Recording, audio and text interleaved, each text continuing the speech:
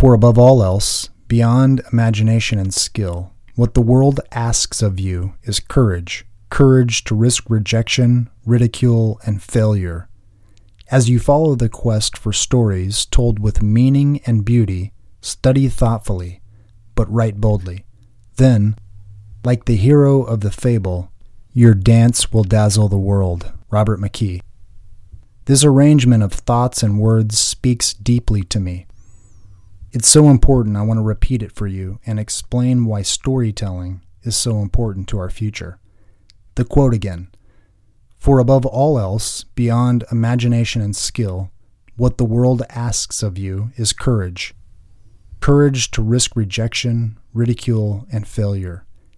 As you follow the quest for stories told with meaning and beauty, study thoughtfully, but write boldly. Then, like the hero of the fable, your dance will dazzle the world. Robert McKee. We are all storytellers, so this does not apply to writers only. We all have an audience, whether we know it or not. Friends and family, strangers passing by, and onlookers from afar are watching the stories we are telling with our lives. Stories underpin everything we do in life, our work, our pleasure, our faith, or lack thereof. We tell ourselves stories throughout the day, every day. Stories about who we are and what we believe.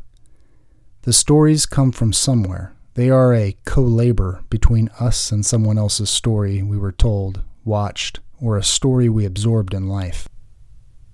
At the end of every day, we can reflect on the day and see a story we told, whether or not it was active or passive. We could even write a one-line synopsis of our day if we wanted to. We hear a story at the end of one's life. It's a very condensed synopsis. If the story is good enough, it makes people laugh or cry. Some of the stories, if they are good enough, are remembered forever. The stories we tell ourselves and allow into our minds create our future. They shape who we are, and collectively, stories make up culture. They build societies. Stories inform life. We need more good people telling stories. Our future depends on this. The collective stories of people will shape the minds of future generations, then go on to shape the world. This is the power of story. If this bit of wisdom spoke to you, share it with someone who might benefit from it. Thanks for listening.